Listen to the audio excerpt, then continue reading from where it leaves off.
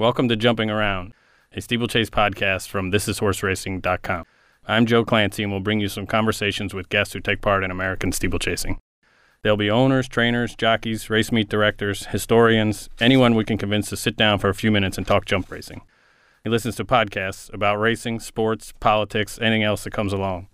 You can read more at thisishorseracing.com, our online home, and the successor to our newspaper, Steeplechase Times, was published from 1994 through 2012.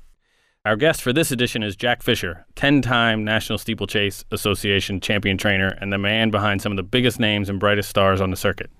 Week in and week out, you'll see Jack's horses running and winning races. He started his 2017 season with a win at the Carolina Cup with Syros over Timber. Will be in action at pretty much every stop we make on the circuit. Based in Maryland, Jack won the Maryland Hunt Cup as a jockey and a trainer, trained 6-time Virginia Gold Cup winner Saluter, and annually has one of the deepest stables on the circuit. Welcome to the show, Jack. How's it going? Great. You're a guinea pig, too, to our early stages of jumping around.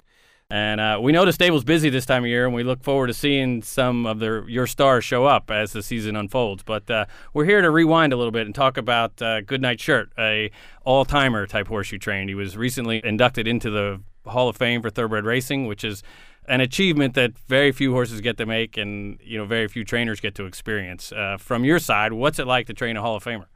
Well, I was actually just looking back on the book that you guys created a long time ago. And Goodnight Shirt, I remember Goodnight Shirt that your brother had him, and he's trying to get me to buy Goodnight Shirt. And I'm kind of like, well, he's just a big chestnut horse. And so anyway, he won a couple races on the flat, and we bought him. And, to be honest with you, he wasn't brilliant as a young horse. He was kind of the big oaf. And then he got better, and you look at his charts, he got better and better and better. And I remember Willie Dowling rode him in the beginning. And then I put Shav on. I was wondering, why did I put Shav on? And then I forgot. Willie fell on him in Saratoga. He just kind of, was a big oaf. I think another horse fell in front of him. Willie got hurt, and Shav got on him. And I used Willie and Shav. I thought they complemented each other quite well. Shav was very aggressive, and Willie was more laid back. And then Shav came off of him, and I was like, Shav's an idiot. Why did he take off Goodnight Shirt? Well, at that point, I had another horse that I thought was really good, was Paradise's Boss, and that was at Keeneland. And Goodnight Shirt was second, beaten in the neck, and Paradise's Boss was third, beaten in the neck. So they were pretty right on. But Goodnight Shirt, he was a big clown. I mean, he was the big kid, and he just got better and better and better.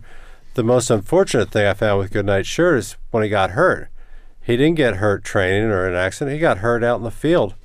And he fractured his ankle, and we x-rayed it. It was fine. And I remember calling the vet saying, it's not getting better. And we came and re-x-rayed it, and he had condylar fracture. So, yeah, his career was actually fairly short in terms of a time frame, but he was as brilliant as anybody once he, like you said, it took him a while to figure it out. And from somebody who doesn't know him, was that just practice? What made him get better? And if you knew that, you do that with every horse. I think like all horses, that they get better as they get older, that it's not like flat racing where they just go quick. The jumping has a lot to do with it. And it took him a long time to get his jumping down where he was good. If you watch a maiden race up close, they don't jump so well. Where you watch an open stake, they're moving a lot faster, and they're all pinging them. And, I think today we have the novice stakes, which help bring the young horse along into the open division.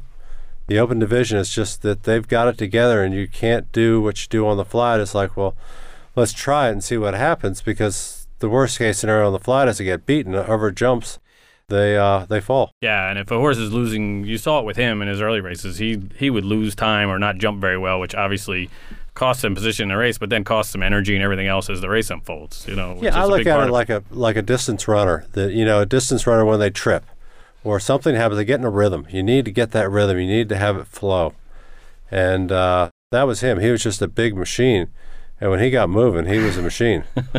So, and a little bit of history. He is will be the 19th steeplechase horse inducted into Thoroughbred Racing's Hall of Fame in Saratoga.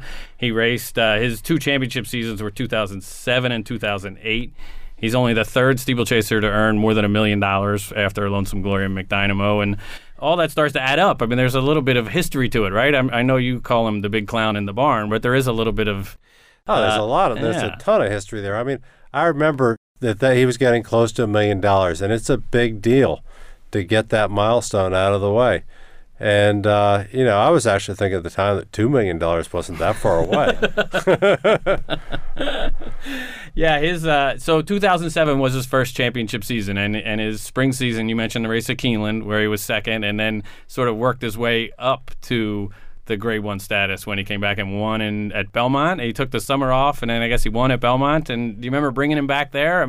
I remember Keeneland. Keeneland was the turning point for that horse because that was, to be honest with you, I wasn't expecting it. And he ran a really good race. And I think maybe he might have been able to win. He might have gotten squeezed a little bit. But that put him on the stage of, okay, this is a really good horse. And, I'm a little hesitant. It wasn't until he won like 5 in a row that I was like, wow, he's a really, really good horse.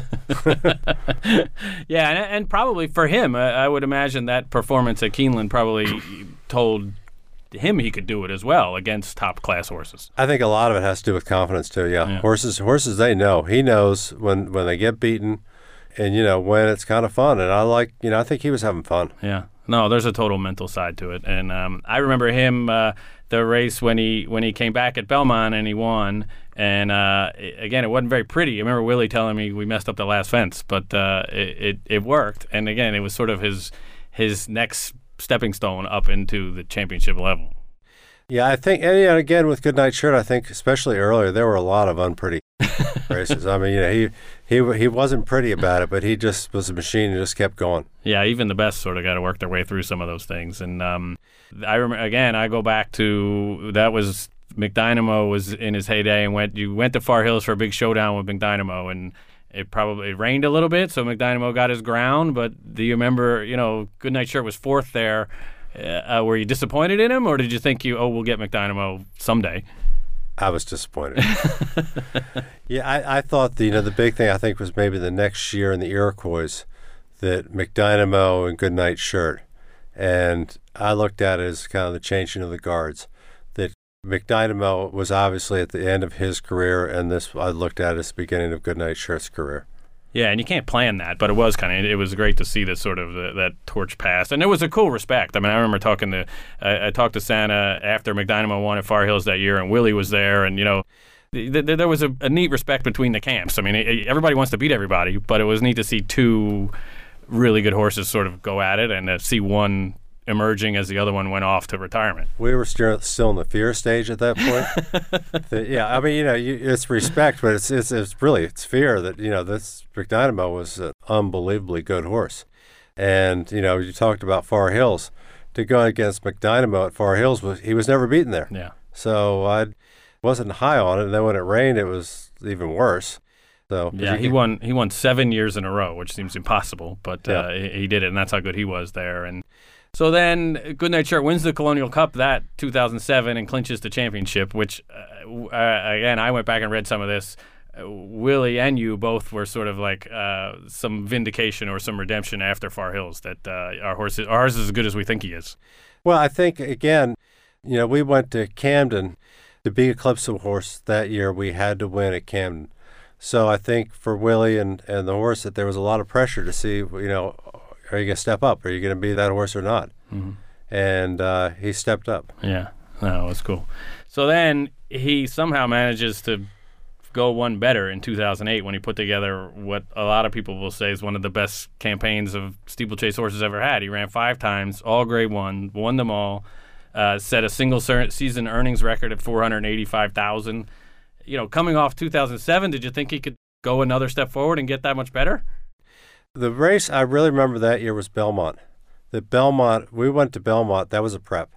And I remember telling Will, I don't care where you finish, just go and have a prep. And, the pressure was all off, and the horse just absolutely galloped. Yeah.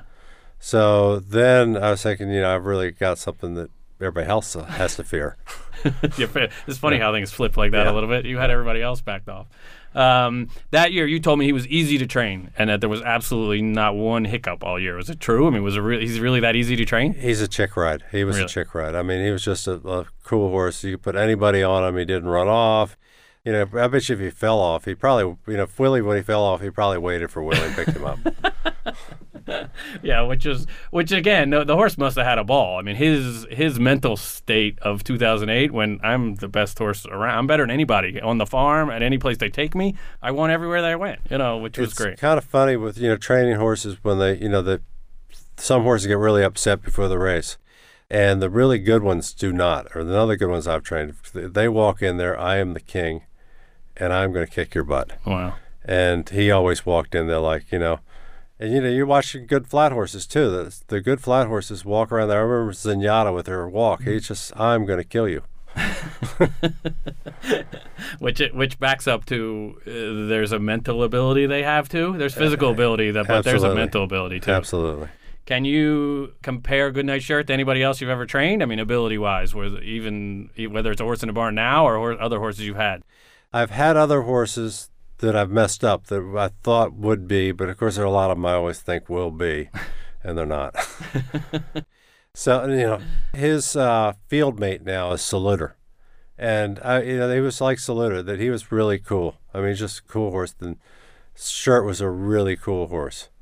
And, like today, it's cool having those two horses turned out in the field together. And they have a pond and a beach, and they go hang out there, and they stand there all summer. And it's cool having those horses around. Yeah, you mentioned him getting hurt, which at the time was sad. But his life now is probably as good a life as any racehorse ever has, right? I mean, what's a day in the life of Goodnight Shirt today like? Well, he has breakfast, and he has dinner, and he hangs out with his friend Saluter and Costly Fun, and we have him fenced out of the field with the pond because they'll go swimming in the wintertime and freeze to death. But they get they get to swim in the summer. It's it's camp. It's life is good. Yeah, he's gone to retirement home. I like it. Yeah. And is that at your house? Yep. So do you see him pretty much every day? Every day I drive down the driveway, he's there.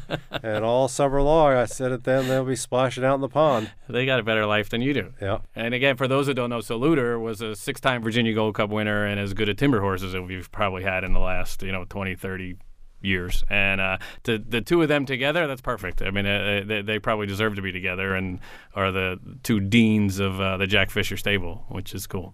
The other cool thing about those two horses is, in the summertime I open the fields up and I have like 9 or 10 of them out there. Those two horses rule that field.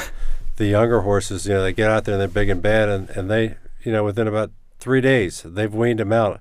And they still fear them, which I think is just amazing. Yeah, they're the elder statesmen. They know. They have respect. Yeah. Goodnight Shirt and Saluter sit there and tell stories to all those young guys and say, look, straighten up, or you know what I did? Maybe that's why the young horses are shaking. Well, we're going to shift gears a little bit. Going into the Hall of Fame with Goodnight Shirt is Tom Voss, who was a legendary trainer in steeplechasing, and the Steeplechase Committee for Thoroughbred Racing's Hall of Fame meets every 4 years, and different names come up, and this was Goodnight Shirt's first time eligible, and I think it was Tom Voss's first time eligible too. And Tom, he was a rival and a competitor of yours, but I know there was more to it than that. And what did you learn from Tom Voss, and what did you learn competing against Tom Voss? What I learned from Tom was intimidation. That Tom loved to intimidate people. But, he scared the life out of me. He loved doing it. He was doing it. He loved doing it. For me, he started my training career. I worked for Tom, and I used to train a couple horses in the afternoon. He actually gave me my first barn. It was a shed out in the field. Well, I had a barn with like 3 or 4 stalls. I needed 3 more. There was a shed out in the field. He said, you can have that. So I tore this thing down one summer and rebuilt it. It was not worth it. It was the lesson involved. It was a lesson involved. And Tom, he loved horses. And he enjoyed what he was doing. And he would go, Tom, you call Tom at 10 o'clock at night. He'd be down giving him carrots at 10 o'clock at night. Saratoga every summer, Tom was always out, after dinner, he'd go back to the barn and check everybody. Got to turn the fans on. That was what I would do. Well, I think for most trainers that they love horses. And, I know Tom, he liked horses more than people. But he just, he loved the game. I got to tell one funny story I was thinking about coming here. Was when I worked for Tom, Joe Davies worked there too, and he had 2 horses from Ireland, Irishtown and Name It, and they didn't steer. And so we used to do this gallop, and we galloped down, and then we turned right along the road.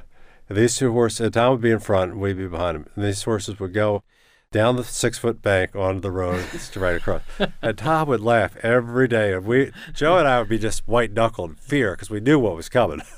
Tom knew what was coming, too. Yeah, he did. Oh, yeah, everybody knew what was coming. But it was fun. And he didn't ride either one of them. No. Tom won 5 national steeplechase training championships. He trained Slipaway to an Eclipse Award, and he also was very well known for his success on the flat with John's Call and other good horses at Saratoga. Unfortunately, we lost Tom. He passed away in 2014, and to see him go in the Hall of Fame and join some of the other legends in the game, Jonathan Shepard and Mikey Smithwick and Janet Elliott, and just the sort of passage of time as it comes over.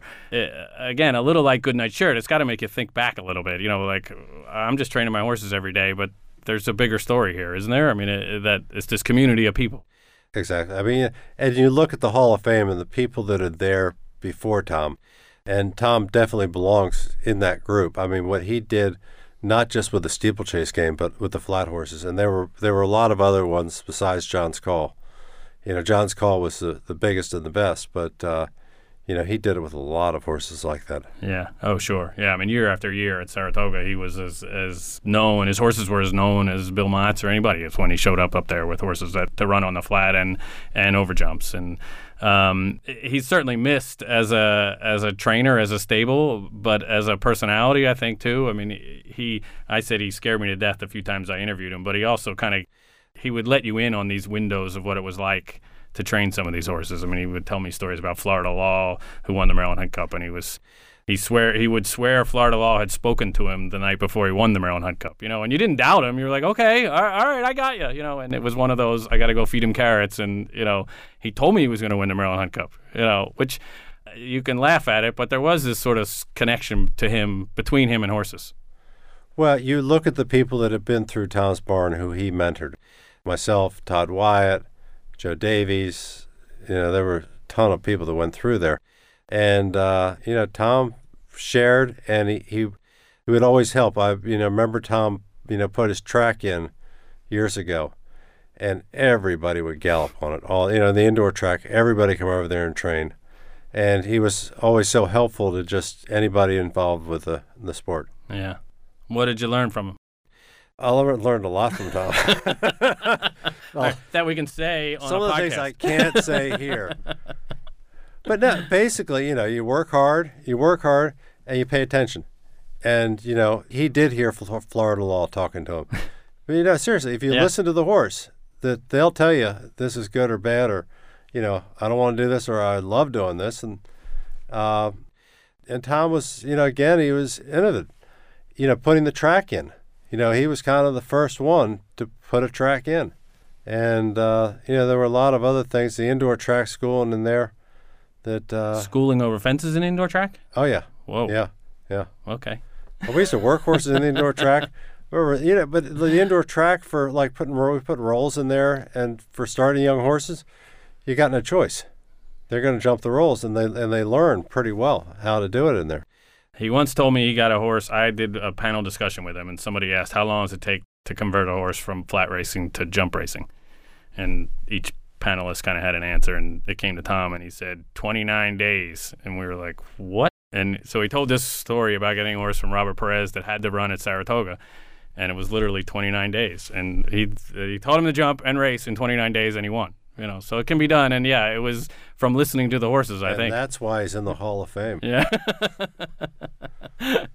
I would imagine, for you, Goodnight Shirt and Tom going in, that's going to be you don't sound like the most emotional guy, but it's going to be an emotional day, isn't it?